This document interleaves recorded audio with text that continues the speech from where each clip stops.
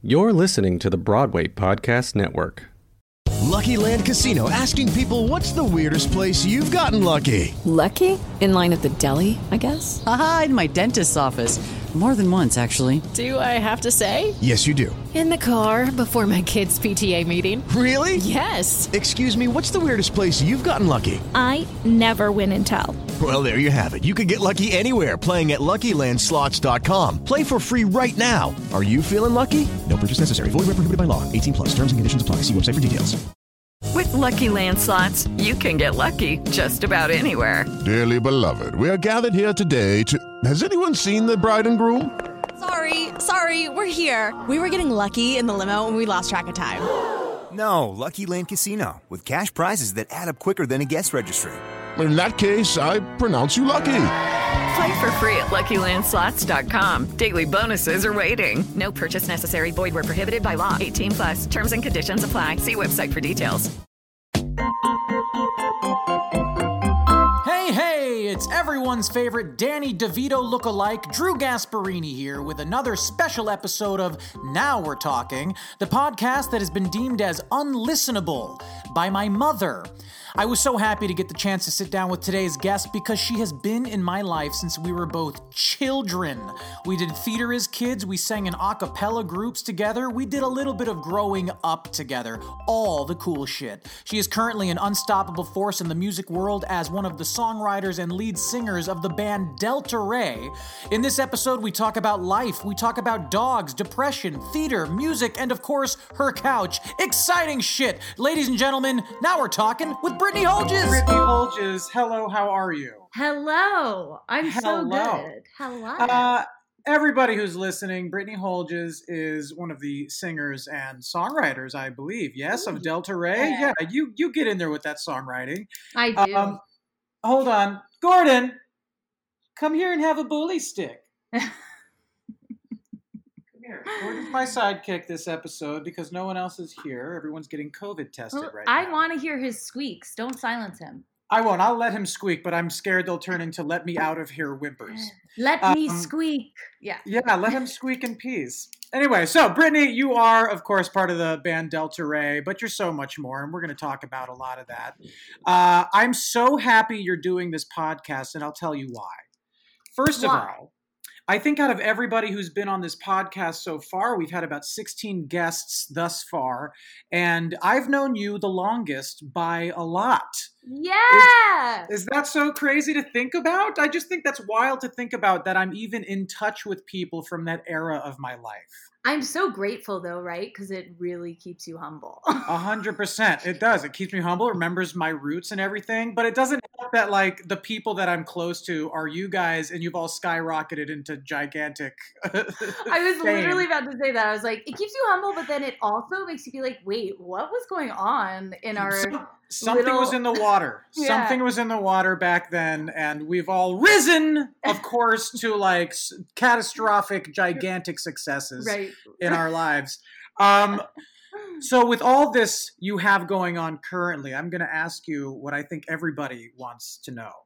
First question for you. Got it.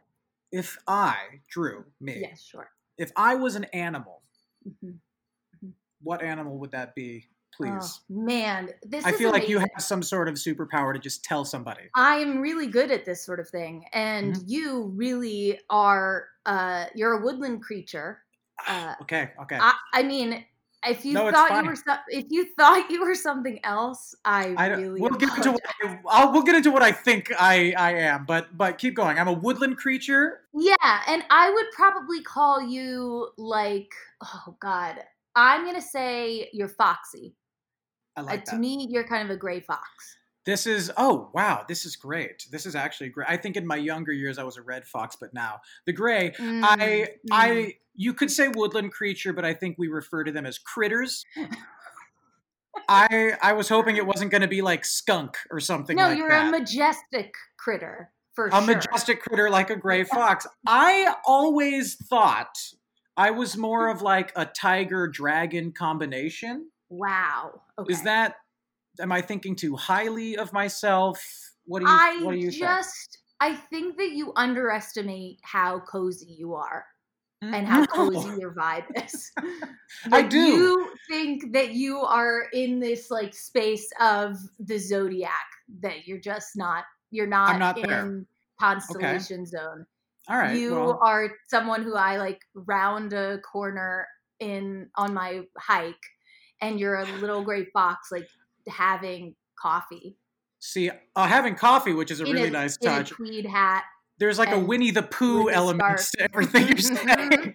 In my mind, I was like, you'd be on the hike, you'd turn the corner, and you're like, what is that? A dragon tiger? Very muscular, probably well hung. No, it's like you're a Narnia creature who's like, oh, sit down for tea then.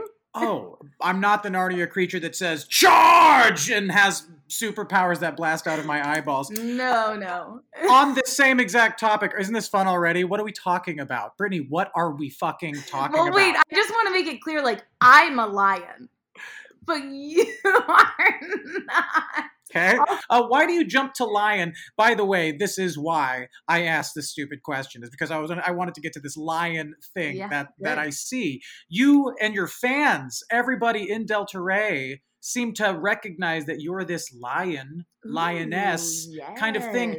Why do you feel like you have that energy, and how did you feel like sinking into that and just owning it?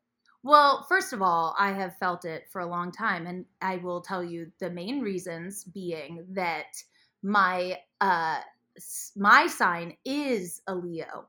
Okay. Yes. Mm-hmm. Okay. Yes. My sign is the manatee. It's rare on the zodiac chart, but you'll find him hidden. I didn't know there was a gray fox wearing a tweed hat and a scarf drinking coffee constellation, but there is.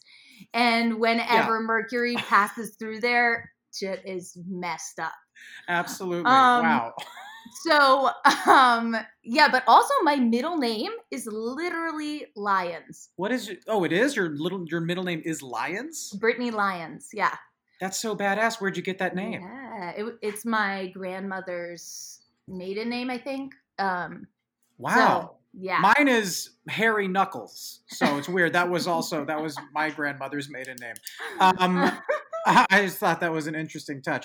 Okay, let's go back. We're going to go back. I want to go to things that people can't necessarily Google about you. And I have the great privilege of having known you since you were probably like 13 or something. Yeah, why don't they just ask you? No, you've known me since I was like, you've known me since I was 13 as like a human person. Yeah. But I guess I should say I've known you since I was like 8. Isn't that weird? Because I was your babysitter once upon a time. That's what it sounds like. I've known you since I was 8. Yeah, well, because I was friends with your older brothers, also part of the band Delta-Rae, Ian and Eric. Yeah, of course. There was a part of me that was going to ask all three of you to be on this, and then I was like, we won't get anything done. Oh, and the reason I know that is because I've had many a sleepover at your guys' house growing up. And as songwriters, I was a young songwriter in high school, just like all of you guys were. And Eric and Ian, the arguments that would ensue and the insults that would fly back and forth, it got so heated so fast. So here's a question about that dynamic. Yeah. Growing up in a household with two brothers and a father who is like a wrestling champion at Duke or whatever, it's like you have a Nordic looking, like they're wizards, they're warriors, they're big men. How did it feel being in that environment? And there was like this built-in competition thing between Ian and Eric, it seemed. What was it like for you? Well, so it goes back to your earlier question about my inner spirit being a lioness, because I for sure cut my teeth in that household full of like loud and dominant energy, creative men. Yes. So, I always really, like you, Ian, Eric, like you occupy an echelon of space in my mind of songwriter and musician and artist that is like, you can't really recreate what I grew up with, which was just like kids who are a little bit older than me, but like who are making music, which is a magic, like that is a superpower. I agree, yeah. And so I had your music and your voice in my ears, my brother's voices. I am so sorry about that, by the way. Well, trust me, the shit that I give my brothers about their early recordings, like... Oh, I have some of those recordings somewhere in the world ever still. Share them, ever. And if you examine the lyrics, it is really telling. Atrocious? Can we use the word atrocious? Well, everybody's made big leaps in their life, and we're all very happy for where they ended up. My brothers were like, yeah, they were deeply competitive, but in a way that was like collaborative. It was like, if you win, I also won, but I still want to beat you. So I don't know if that makes sense, but it makes sense to me. I think I understand a bit of that dynamic because I'm also from a big family. We were not competitive in that same way, but the idea of besting somebody within the family and in that dynamic was always kind of part of the arc in there. Yeah. Another little factoid that I think is hysterical about your family. Is not an uh-oh. It's actually amazing. Your father has a hand the size of a spare tire. And he, like I said, he's like, what is he, 6'9"? He's something gigantic. He's 6'7", but you know what? Let's just chalk it up to a gentleman 6'9". Okay, yeah, sure. He's big. He's broad. He was a wrestler, like I said. And when I was growing up around that household, the one thing that I knew about him was that he was a toy inventor, basically. That's what he did, which is like the coolest, like nerdiest and gentlest profession. And then you look at the guy and you're like, how come you're not rowing a gigantic ship all by yourself? Right. You know? Yeah, he's got like a real Paul Bunyan, like very vibe. Much so. A clean shaven Paul Bunyan, absolutely. Yeah. But then it looks like he's the older, more attractive brother of whatever that wizard's name who picks up Harry Potter and brings him to Hogwarts. Hagrid, for sure. Thank you. For sure. Okay, yeah. Yes, he is a Hagrid figure if you ever met him. Hagrid figure. But like crew cut and like very well like kept, in a sweater, dad vibes. But dad vibes. But also like super weird and unusual, like a weird unusual dude who like talks a mile a minute, roughs you up when he sees you. He's intimidating. He's intimidating, but also like if a bird flew into the window at our house, like he would go out and collect it and stroke it with a pine needle for like 2 hours until it woke up. Gorgeous. I mean, that's beautiful. I remember one time I gave him a hug, and just in that one gentle hug, I blacked out and fell on the ground. Okay, so I want to stick in this little area of childhood a little bit, because there are some aspects that I don't know, and I don't know if your fans know, and I knew that you did theater and all that stuff growing up, but I want to know what it felt like going to high school. You had these two older brothers who made quite a stamp in the hometown with sports and with music and with theater. You were the youngest, so it always kind of feels like you're following what has already been set up for you. Were you bullied in high school? Were you well respected in high school? What was your life in high school? Tell me. So I don't know if you know that. First of all, my brothers were nerdy AF in a cool way, if that makes sense. Like they made great grades. They were super like straight arrows. My parents are super strict. Much strict. Like I always was jealous of your family because it just seemed like you guys were way more fun. Sure. Don't even bring up that one time. Don't bring it up. But you know what I'm talking about. Absolutely. And so when I got to high school, like I definitely felt this feeling of, first of all, my brothers like didn't get into the schools they wanted to go to. It was like they tried so hard and were such like good kids, and then they still didn't get kind of the things they were, promised for doing all of that work and making all of those sacrifices. Right. They weren't super social. Like I always laughed that like you're one of their two friends. But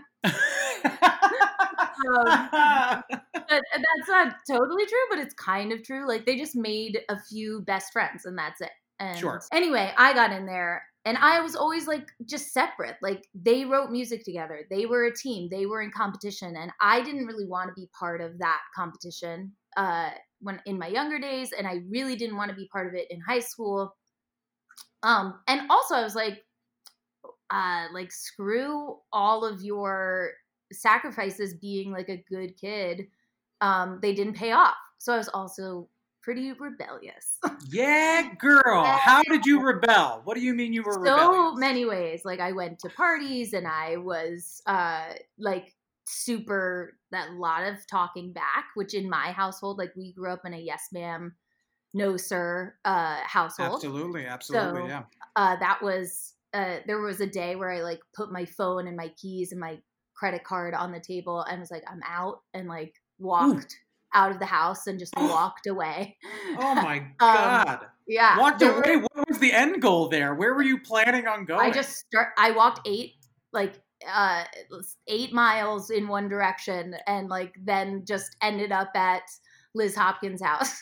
Oh my God, that is just so kind of badass. Anytime I threatened to run away, I'd literally like tie the handkerchief at the end of a stick and put like one toy in it and sit on the edge of the driveway and keep coming in the house for like fruit roll-ups or something. Like I'd keep coming in and be like, don't look at me, I'm just getting a snack. I'm still angry. I'm still away. Yeah. And then ultimately I dropped out of high school, which I don't know if I think you knew that. Did you know did know that. I totally fucking blanked on that. Yes, you dropped out and then you went to like Berkeley right? Yeah. After sophomore year, I was 15. I dropped out. Hated it. Eric left. So that was the reason. Like Eric went to college and I was like, I can't survive this alone. Okay. Wow. And so he was your anchor in high school, basically. And then once he was gone. He was the only reason I didn't go off the deep end, if you know what I mean. Like he was the only thing, like seeing him in the hallways, I was like, crap, I gotta like, I do it for Eric. You know, don't binge drink for Eric. Yeah, exactly. Oh my God. But for real. And then I went to community college instead. My parents were chill, and they weren't chill. I mean, they were like, you must do well in your studies, but like, right. But they let me, which is, you know, the benefit of being the daughter of an inventor and not like, I don't know, a Catholic headmistress. I don't know. I'm very happy your dad was not a Catholic headmistress. Yes, I agree with that sentiment. So I went there for 2 years and got my associate's degree while everybody finished high school. Amazing. Ahead of the curve. Yeah. Amazing. And then after that, it was like, I'm gonna go be in a band. That's what it was. Well, I did. It was as easy as that. I transferred and got my bachelor's degree, and then I was like, I'm going to go be in a band. And honestly, like I was reflecting on this now because I'm 31. I started in Delta Ray when I was 19. I've like never had an adult life, like a real life. I mean, you got a house. You have a house. You got 2 jobs. You got. I mean, I've got 2 dogs. Well, they become jobs. They are. They really are. They are jobs. Do you know what my dog does? He backs his ass up into a wall and then shits all over the wall. I've never seen anything quite like it. It's a very interesting thing he does. And just basically refuses to do it outside where I would love him to. Wow. But that's see what I mean when I say dogs are jobs? They're jobs. Beautiful, furry little jobs. Absolutely. Now, how old is your pup? Right now, he is 12 weeks. Oh my gosh. And I love him very much. He saved my life. He really did. He really did. He was Eric in the hallways of high school, and I was like, all right, for you, I'm not going to binge drink. So that is my dog's role in my life right now. Dude, me too. That's why I got both dogs. I was like, I could come out of this depression on my own. But I think I'd rather be doing it like on a sled being pulled by 2 dogs. There's a lot of like high fives I give myself for the things I have been able to kind of navigate by myself. This year was kind of not one of those things. I think artists like are predisposed, or as a result of having like some very questionable endocrine like system stuff going on. Like I think my chemicals are off. And so, you know, it's good because it makes me create and it makes me crave performance, and it makes me like, it fuels you in the way that it does. We've said it a lot on this podcast with other artists, and because, you know, art is such a fluid thing, it doesn't matter what medium you kind of work it in. The same thing, I believe, is the appeal. And I've talked about it with Eric at great length, and I believe last time I was in Nashville, you and I had a great like heart-to-heart about a lot of this stuff. Artists definitely wear their organs on the outside. Yes, there's chemical stuff with brains, and that's an individual thing as well. But when it comes to how it fuels us, we do rely on feeling things a little too hard. No, I mean, I think that's exactly right. Like, okay, all right. Okay. Sorry, there's a rhinoceros walking through your living room. I just lost my headphone. That was perfect. A stampede of hippo and rhino just walked by. Just one enormous dog. Huge. I can't. I mean, yeah. You have a Volkswagen in your living room with you. Hello. Sorry for the interruption and sorry for that accent. I just wanted to come by real quick to remind our listeners to go follow Brittany Holges on her social medias. She is a member of the band Delta Ray. I know you've heard of them. You can find them on Twitter and Instagram at Delta Ray, and you can follow Brittany on Instagram personally at Brittany Hell Yes. In the meantime, after this podcast, of course, why don't you go ahead and listen to Delta Ray on Spotify or anywhere the hell else you can hear music. Back to the convo. So yeah, I think like, I don't think I could, I think that my, I love it. Like, I actually love the richness of life. And I think like what you're describing is in some ways, like when you're raised in a space where you can kind of witness it and see it and be empathetic to it, but you don't have to go through a lot of those hardships. Yeah. It makes you want to create art that helps people understand each other.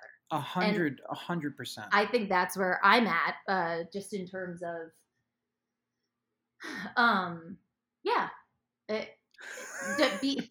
feeling depressed, but also feeling gratitude, like that it's not the end of the world.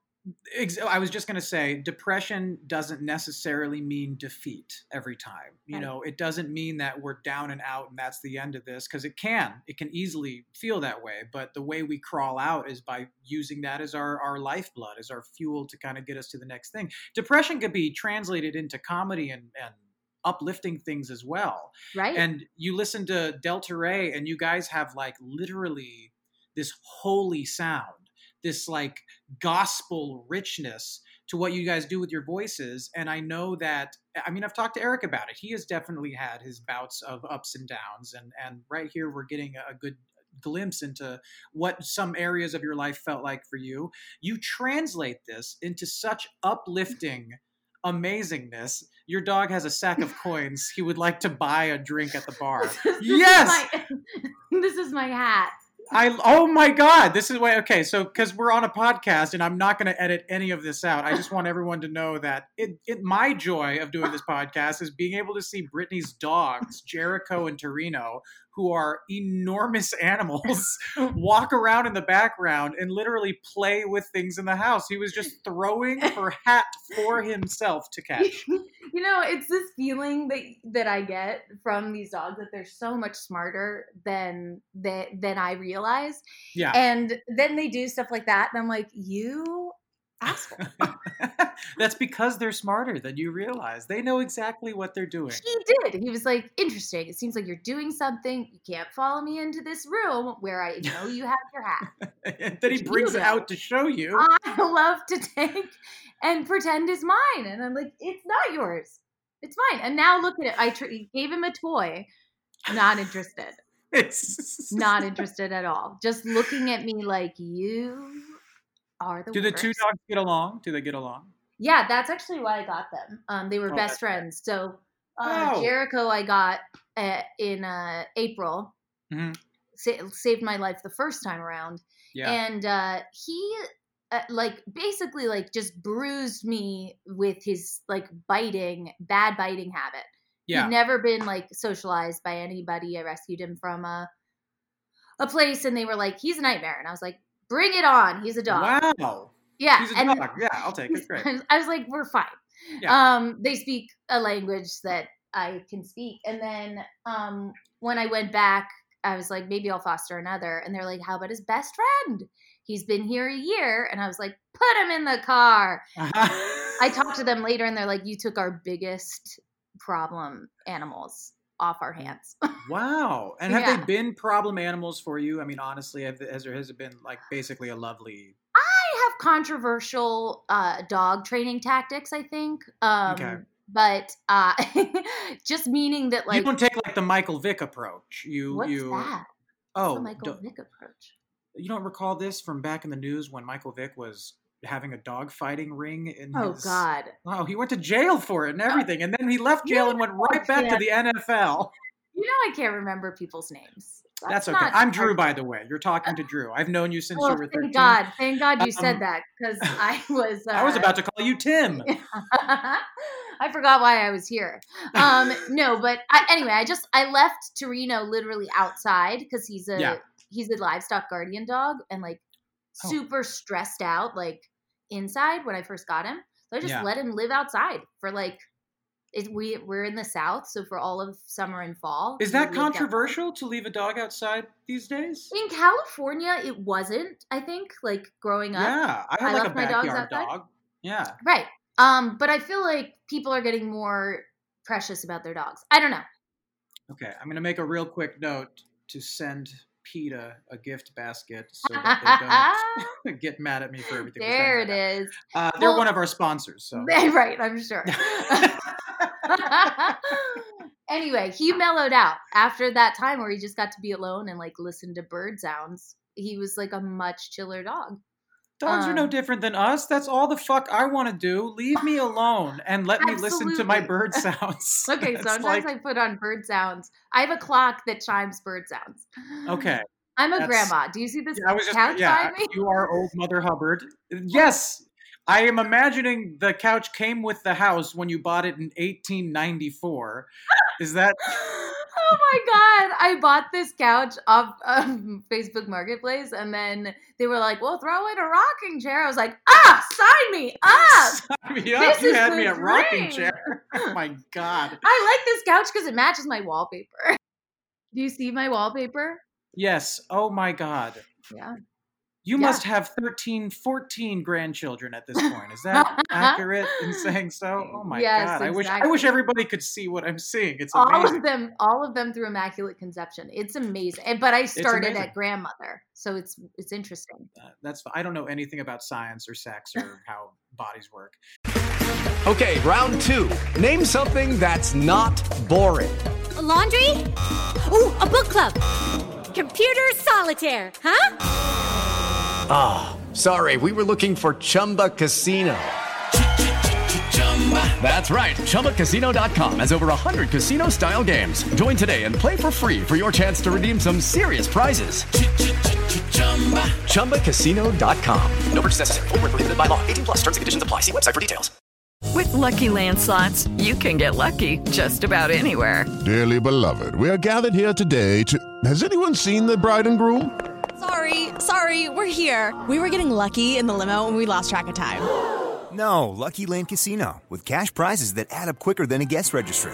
In that case, I pronounce you lucky. Play for free at LuckyLandSlots.com. Daily bonuses are waiting. No purchase necessary. Void where prohibited by law. 18+. Terms and conditions apply. See website for details. Okay, all right. Just for the sake of getting back on some sort of track, I could sit and talk with you forever because of our long history of knowing each other and this, that, and the other. And I think we have just a lot in common in terms of what our mission statement as people are and like how we look at the arts and the giving back to the arts. And we're both really funny. We're both hysterical. I was going to say that too. I was definitely going to say that. Speaking of funny, do you want to hear something hysterical about my nephew? Course. Yes. My nephew sees me without a shirt on. Oh, no. And he says, "Is that a pelt?" Referring to my chest hair, he thought it was a pelt. Like I was wearing a pelt of animal fur that you would tack onto the wall. I have so many things to say about this. Number 1, bless your heart. Thank you. Number 2. Thank you. He said pelt. Is the most important part of this story is that he has a great vocabulary. He does these amazing things where he pulls me aside. I love being the uncle. I just love being the uncle. And you've got a new nephew, by the way, could you say that again? You love being the what? The uncle. Okay. Am I pronouncing it weird? Yes. How do you pronounce it? You're like, uncle. Uncle. What is it? Uncle. I don't know. Uncle? No, I don't get to. No, let's go back to how. Uncle. Okay, you love being an uncle. Go on. I'm a yuncle, and I'm hanging out with my buddy Gabriel, my nephew, and he pulls me aside and he goes, "Hey, I watched Grandpa eat garbage the other day." And I said, what? Like, assuming he meant like junk food or something. He goes, yeah. I'd said, Dad, he was in the other room. I was like, Dad, Gabe said he just watched you eat garbage. And my dad goes, Gabe, you weren't supposed to tell anybody you saw me eating out of the trash. I love that a lot. But I love a 5-year-old who talks like that. It's wondrous. Kids are wondrous. Like, they are. Seriously, like I look at Leo because he's 3 now, and the stuff he says is just like, I said I was being obviously an evil witch with him on the phone the other day, and I was like, I'm gonna eat you, and then he said, BB, we don't eat people. It's really not necessary. It's really not necessary. Here's why he calls you BB because your name is Brittany, and that's probably a cute thing he calls you. But when you just said that, you made it sound like he was like your gay hairdresser. He's like, BB, we don't do that. Listen. That's exactly what he sounded like. Because he lives in Miami, and his in-laws are like from Long Island, I think. I'm right in saying that. And so they he gets from Gamma and Poppy like this incredible accent. Like I said, it was like, this is your Gamma voice. And he was talking to me like, BB, we don't eat people. Okay? It's okay. It's not necessary. It's trashy. Okay. Yeah, that was his. We're beyond that. We're beyond eating people. Thank you so much. I love that. That brings us right back to Lion because we were just talking about Leo. So I want to bring us into the family dynamic is built in here. Let's talk about Delta Ray. And there's a specific reason I really want you on this podcast because we're going to be talking to a lot of Broadway folks and there's a lot of musical theater listeners on this podcast. And there's a lot of exciting things going on with you guys. But let's just start talking about give us some stories of the early days of Delta Ray before something clicked, before Bottom of the River really clicked and you guys started seeing this trajectory. What the hell was that for you guys? That's so scrappy and fun to think about. I love these kinds of things. So many stories. I mean, we really did carve out, I think we carved out a place to be, to grow and make things where, when you're young and you play an imaginary game, but you do it in your room because you're a little bit worried that if someone comes in, they're not going to get it. And they're going to mess with the dynamic. And you're like, I'm building a world, get out. Yeah, sure. That was us. We lived together in this big house in the middle of nowhere. And I say middle of nowhere, I mean, we were 20 minutes outside of the nearest grocery store. Right. I worked on a farm for the first year of being in the band. And so cool. It was so cool. It was beautiful. We were freezing. We couldn't afford to heat that big a house. We sat around the fire and I never took my bathrobe off because it was just a big blanket I could wear.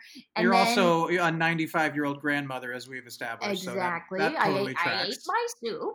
And then I remember really distinctly once we found our drummer and our bass player, it was our first, we had a bass player come out and play some gigs with us and play on our first EP, but we had never done a tour with him. So when we were getting ready to do our first big show and our first tour, we and this is when I say big, I mean for 50 people, it was wow. Which was big. I mean, 100%. This is a lot of work that goes into building this kind of trajectory. Absolutely. So I mean, big, if you're playing in front of if you're playing at all, God bless you. Yeah, exactly. Because there was a lot of nights where we played for the sound guy. Yeah. And he had his earbuds in listening to something else. Something else. But I remember after we decided, Mike and Grant, these guys are it. They're our vibe, they're our hang, they're our guys. We've been the same 6 members for over a decade. And one of the first conversations we had as a group was we sat down on this dirty carpet in the living room of this old retro house in the woods with notebooks, and we looked around at each other and said let's ask some big questions. Let's ask, like, where do you see this band going? What do you want Delta Rae to be? Who do you want to be in it? Like, what do you want to contribute? Like, where should we aim to be in 5 years? Where should we aim to be in 10? And it was just this dream conversation. Like, you know, what are your values? What are your goals? What are your goals outside of Delta Rae? It was super honest. And I mean, at that point, most of us said, we want to be the biggest band in the world. And now you are. And now we are. It worked out. In a way, like, it worked out so much better than you ever planned. Like, the thing that you actually wanted found you.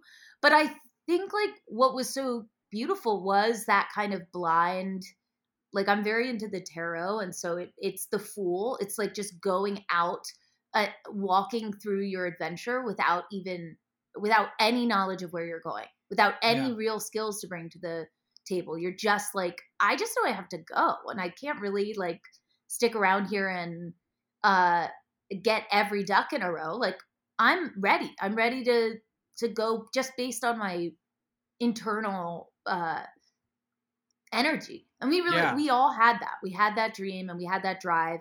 So that's one of my, like, nostalgic memories. I'll never forget, like, when I used to get home from the farm, Liz was teaching at preschool, and we'd rehearse every night, literally. No question. It was an every night thing. Wow. Every night thing. Love that. I mean, it was like, that was the kind of discipline. We didn't have a goal. It was so funny. It was practice. It was like a meditation. Anyway, we also worked because for the first year, I think the band paid each member $150 a month. Wow. That was all we made from the band. So we had to make our life other ways. Yeah. And Liz worked at a preschool, and so she and I would leave, like, right around the same time I was going to the farm. She was going to the preschool, and then I would come home, and she'd have already gotten home, and I was, like, covered in dirt. I was, like, so exhausted, to the point where I would, like, trudge out of the thing, and she would meet me on the deck. She'd untie my shoes. Like, we made it a game where she'd untie my shoes so I could just, like, walk out of them and walk into the kitchen. And I'd make myself some grits and eggs, and I'd sit down at the table. And I always had, like, a trash bag full of greens from the farm, which we all, like, lived off of. And so I'd make myself literally lean times, very lean times. Yeah, and I'm not joking when I say, like, it was really lucky that I had that I had that job, because it kept us, like, supplied in eggs and vegetables for sure. Wow, it fed you. Wow. It did. And anyway, but then I would fall asleep at the table. I would, like, make the food, and I'd sit down to it, I'd put my head down, and I'd just be asleep. Oh my God. God. Yeah, it was just cozy. But you know what you're describing, which is a kind of weirdly, it's been a theme in a lot of these episodes and just talking to people. And I think it's something a lot of young musicians and artists need to hear, is that it's not about booking the gig. It's not about doing the one thing to, you guys sat and had the meetings, and you treated this like an enterprise, like you guys were the CEOs of this business that you were trying to build. And it's the difference between, and this is kind of what the theme is, not of this podcast, but just a similar through line we've had in all these episodes, is for an artist, you can go for a job and get your gig and book a gig, or you can build a career. And you guys are so masterful at how you've done that. And, just having worked with Ian and Eric a little bit when we were younger, they hold court and they say, here's what the plan is, and here's what we want to do, and here's who's going to do what. And there's a bit of that going on. And I can kind of just be a fly on the wall in my own mind on how those early days must have been for you guys. When all this started paying, I mean, for Christ's sake, you're eating green beans out of a trash bag that you were dragging around with you like some lunatic. Probably just, or like your dad, apparently. Yeah, he's out of his mind. There's no farm. I think you eat out of a trash bag. That's how we do it. It's horrible. I can't condone this. Please don't eat out of the trash, everybody. But when it started, when did you know it was going towards something?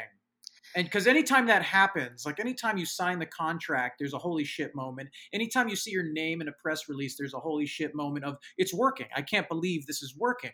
When was that for you guys? It was such a cascade. Yeah, Bottom of the River was it, but it was a cascade of things. I think it was people starting to show up at shows.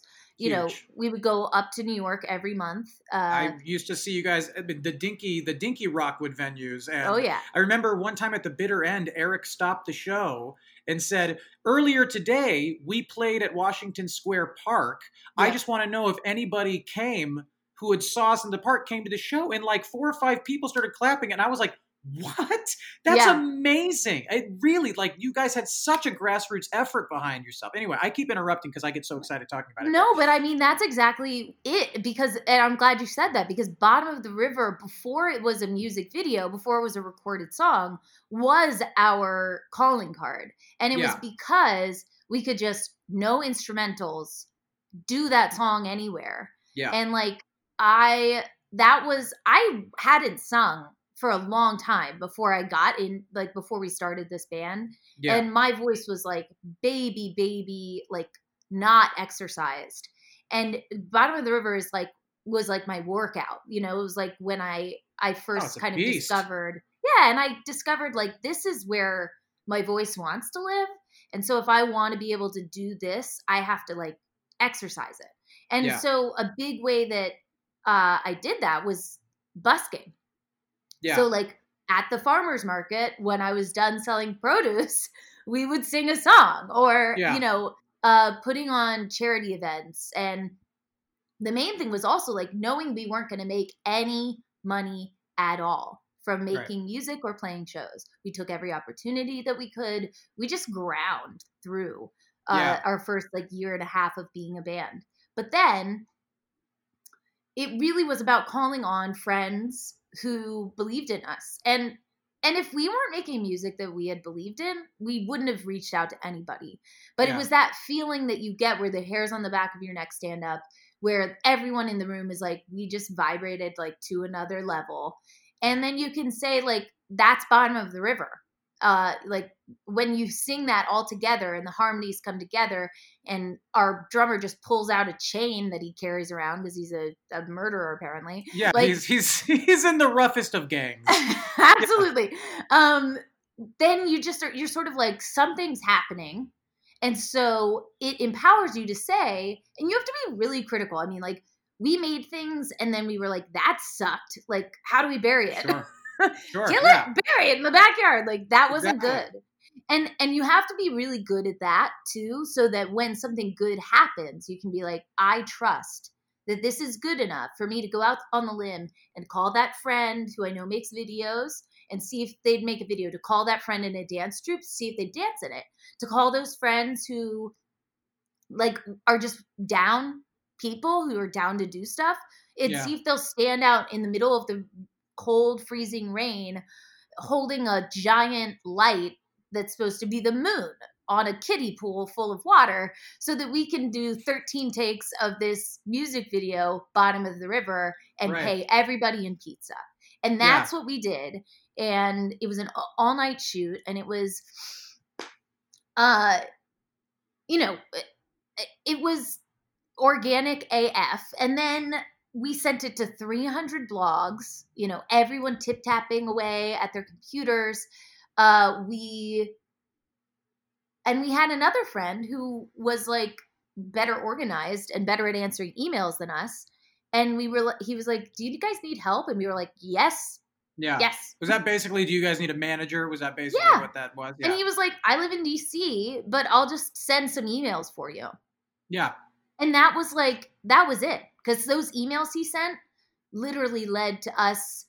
He reached out to a friend and their dad was a doctor, and the doctor's patient was the daughter of a huge guy, Seymour Stein, in New York. And our EP made its way into his hand, and he said, mind-blowing. Send them in. I mean, it's an old school story. It doesn't even feel like you don't hear that stuff anymore. You don't. No. You just that just doesn't even exist that I've heard of lately, or even the around fact that that a time. Physical anything went anywhere. That's crazy. I mean, and then within that first year of that video kind of circulating, it went quick. It was wildfire. The video went viral. You guys were on Conan. You guys were on The Tonight Show. Am I correct in saying that? You guys really blew up with that song. Yeah. And but beyond the song itself, I want to get to this next little portion here. And it's about your fans. And it is rare that you come by. You guys even refer to them as your diehards because they really fucking are. They really fucking are. And the one thing I really like about being in the theater community is that theater fans are louder than Star Wars fans. They are big, fucking crazy, fucking dedicated. They know all the lore. They know everybody's middle name. They know your shoe size. They're fucking nuts about it. Yeah. And then there's Delta Ray fans, and it's a religion. It is. You guys have the gift of these followers of yours, and they support you blindly. It seems this music speaks to them in a way that I think they're going to start naming their children Brittany, Ian, and Eric, and stuff like that. And I know his name is Grant, but I'm going to say it right here on the podcast. I wish to fuck that Grant's name was Doug. He looks like a Doug. Interesting. You heard it here first, folks. Well, we call him any name that starts with a G. So I will call him Gug. Or thank you. No, Gug is so much better. Gug. Gug is also the sound a fish. It's the last sound a fish makes before it dies. Gug. Our bass player, Gug. Oh my word. He's gonna love it. I have lost my mind. I had a lot of sake last night, and the hangover is like feeling great. When's the last time you were hungover, Brittany? Oh gosh. After actually I have a great friend who lives on a farm and out here, and she's a badass, and I always try and lure her away from her farm because obviously she never leaves it. She came and sat in the backyard, and we killed a couple bottles of wine. And the next morning I woke up and was just like, I don't know how you woke up and ran your 30-acre farm. But yeah, that's crazy because I have diarrhea running down my leg right now. And the fact that you're farming is just a bummer to me by a lot. Okay, sorry. Back to Delta Ray real fast. Thank you for going on that hangover tangent with me. Your fans, yes. And it brings us kind of right to where I want to make this the cornerstone of this conversation a little bit, is the Kickstarter that happened a bit over a year ago. Am I right? Is that right time-wise? Yeah.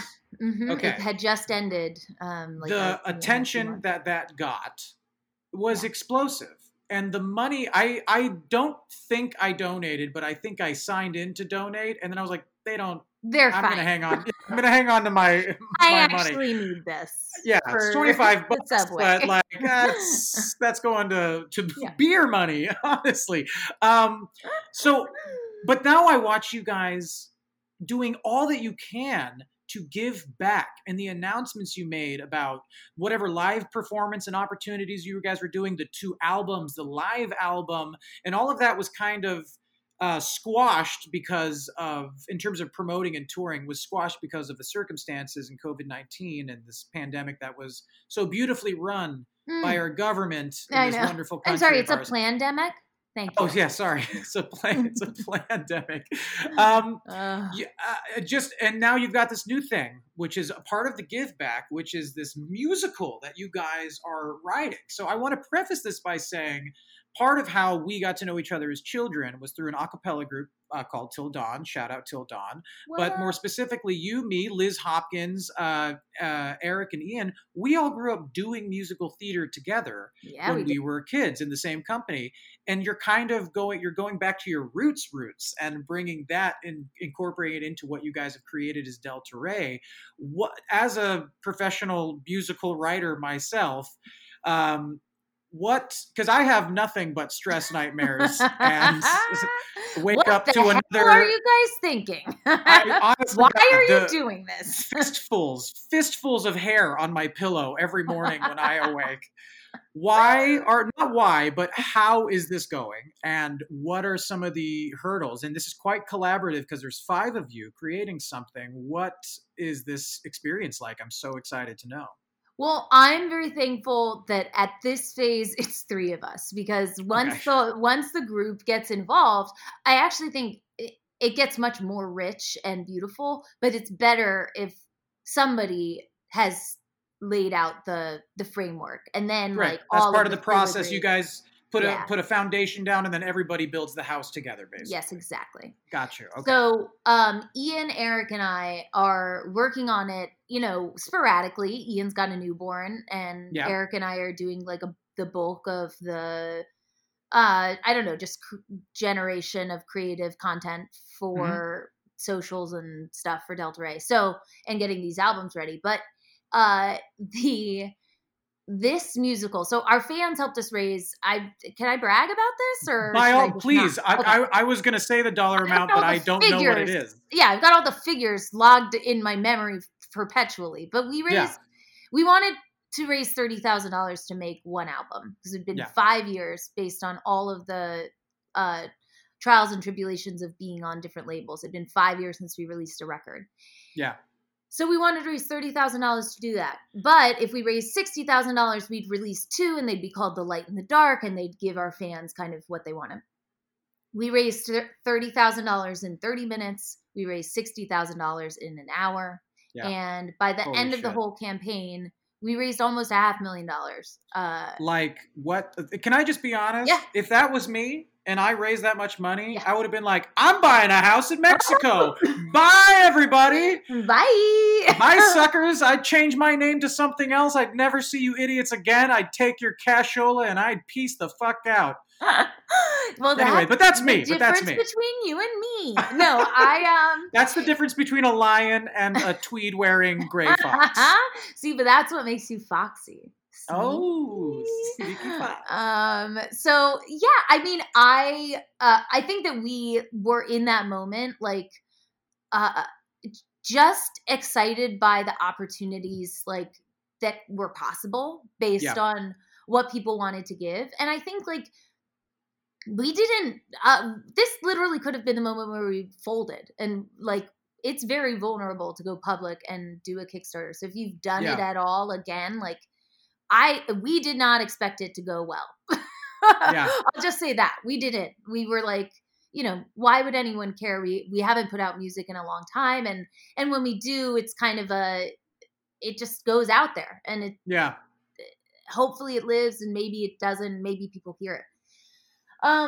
So yeah, this musical was the final stretch goal of reaching, if we got over 5,000 backers, we would write and stage a Southern Gothic musical. And we did. We got 5,160 backers. Good Lord. It was a relief. I mean, it was a relief to be able to say, like, we are doing it and we have to do it. Like, once we say it out loud to our fans, to whom, like, I love our fans. Like, the religion goes both ways. Like, I just think they're the most, I would say our fans are like primarily Hufflepuffs and Gryffindors. And like, I just these are Lord of the Rings and Star Wars references for anybody listening. Okay, right how dare you say that? Unbelievable. And I know you like painted that button on my forehead and then you pressed it. Okay, all right, Drew. But but we do have that overlap with our fans. So we like the same shows, we like the same movies. We like there's a groundswell somewhere in there that we're there's like simpatico. Absolutely. Yeah. And so we know that when we're making stuff, we want to just close the doors again on our secret world to say, like, don't come in here, like, it's not ready yet. Right. But with our thing behind the door, which is like a subscription service, and it's like the Netflix of Delta Ray, we are recording, like we're doing right now, every writing session for making the musical. You're really letting people watch the process. Literally, like the Google Doc, the shared work of writing, and us. Like, I mean, even the tedious, mind-numbing, like, silence that happens in these conversations. We're cutting those parts out, and also the moments where somebody like goes down a really. Yeah, I mean, you have to be able to you have to have the freedom to know that you can fix it in post. But I mean, the majority of it or like what's interesting is making the cut. And then we're sharing it with our fans in this thing behind the door. So literally like we've got 2 hour-long or half-hour-long episodes out right now. And you can hear 3 songs already written from this musical. And honestly, like I can't, I don't want to be too excited about it, but they're so good. I'm so excited about the story. Are you kidding? It's like the music is just, it gets you. Like it is the best of Delta Ray stuff mixed with like Les Mis, Phantom of the Opera, Wicked, and Jesus. I've never heard of any of those shows. I don't think anybody listening has heard of those shows. So don't use heard such underground references, please. I said this to Eric once before, and I mean it. I don't know how, but if there's ever a New York thing, a producer or whatever you guys need a hand with, I'm the guy that wrote the fucking Skittles musical, so I'm pretty connected. Skittles was really a big deal.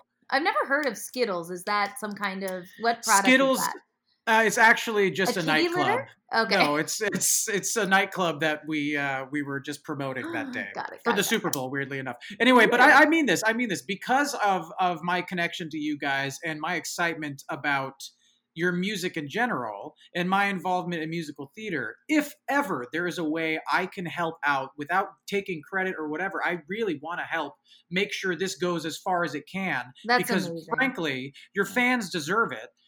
You guys are of the giving spirit at 100% of the time. And this is such a feat.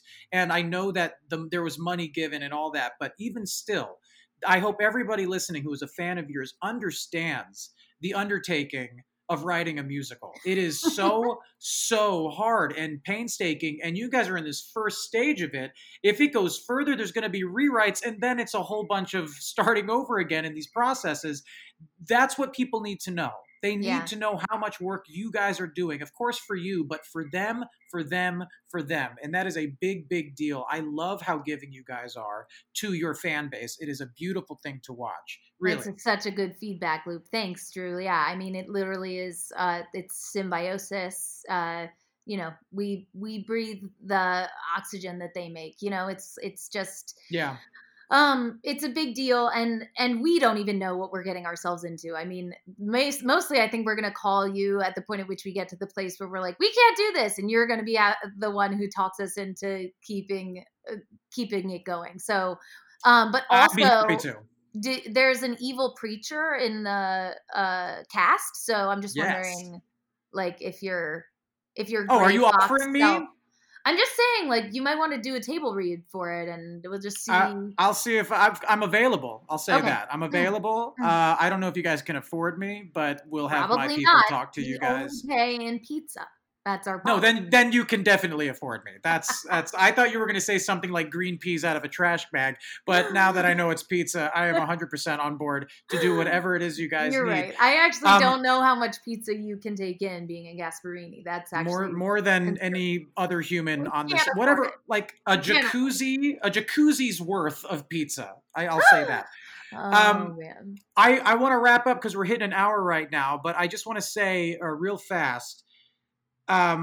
Brittany, my dear God, I am so in awe of you, what you in particular, you and Liz have done for rock music and being a powerful woman, and what you guys in Delta Ray have done for not just writing amazing and uplifting music and thought-provoking music, but music that represents social justice in the times that we are living in. Since before Trump, for Christ's sake, you guys have always had your thumb on the pulse of what is morally right, what is good in the world. You guys do nothing but bleed yourselves out for others, and I commend you greatly for that. I've known you for such a long time. I couldn't be more proud of all your guys' success. And the fact that you're entering the realm of musical theater at all only tickles me pink because I know what that world feels like. And it's kind of like an about time moment that you guys hop in this strange little pool with me here. And I don't know what else to add except for I can't thank you enough for taking an hour to talk to me and showcasing your lovely dogs and talking about your family and all this kind of stuff. Is there anything you'd like to say to listeners who are maybe not Delta Rae fans, but are Broadway fans or musical theater fans, or to your fans right here on this platform? But here you go. Go ahead and say whatever you want. First of all, I just have to say thank you so much for your kind words. I got goosebumps and I'm kind of reeling from them. I feel dumbstruck, but yes. Thank you so much for having me. I think that one thing Delta Rae has known for so long, and one of the reasons it's feeling so good to write this musical, is that that thing I was describing where our fans were on the same plane and there's a big cultural swell. I know that we share that with people who love Broadway. And so if you haven't heard Delta Rae, but you love harmonies and you love singing at the top of your lungs and you love music with like a beautiful and heartfelt and complex message and like deep lyrics, please check it out. It's got 4 different lead singers. So no matter what your vocal range, like you'll be able to crush it. And, yes. And also to our fans, like I hope you hear reflected in what Drew's saying and what I'm saying, that you're really remarkable. It's not just that we love you because you love our music. I think we feel like there's something happening outside of you guys and outside of us that you're building that makes us feel inspired. That is, it's hard to describe, but you're creating a community. Our fans create a community that is full of love and care and commitment and loyalty and carries that fire, like carries that morality and bends the arc of history towards justice. And that is a cool thing. It's amazing when you can feel that way about the people listening to your music. What a gift. Beautiful. Just beautiful. Brittany, thanks again so much. Please tell Eric and Ian and Liz and the rest of the band that I say hello and I love them. I love you as well. I really thank you for your time. I love you, Drew, and I love your whole family. Please give my love to everybody and kiss your pup for me. I will absolutely do that.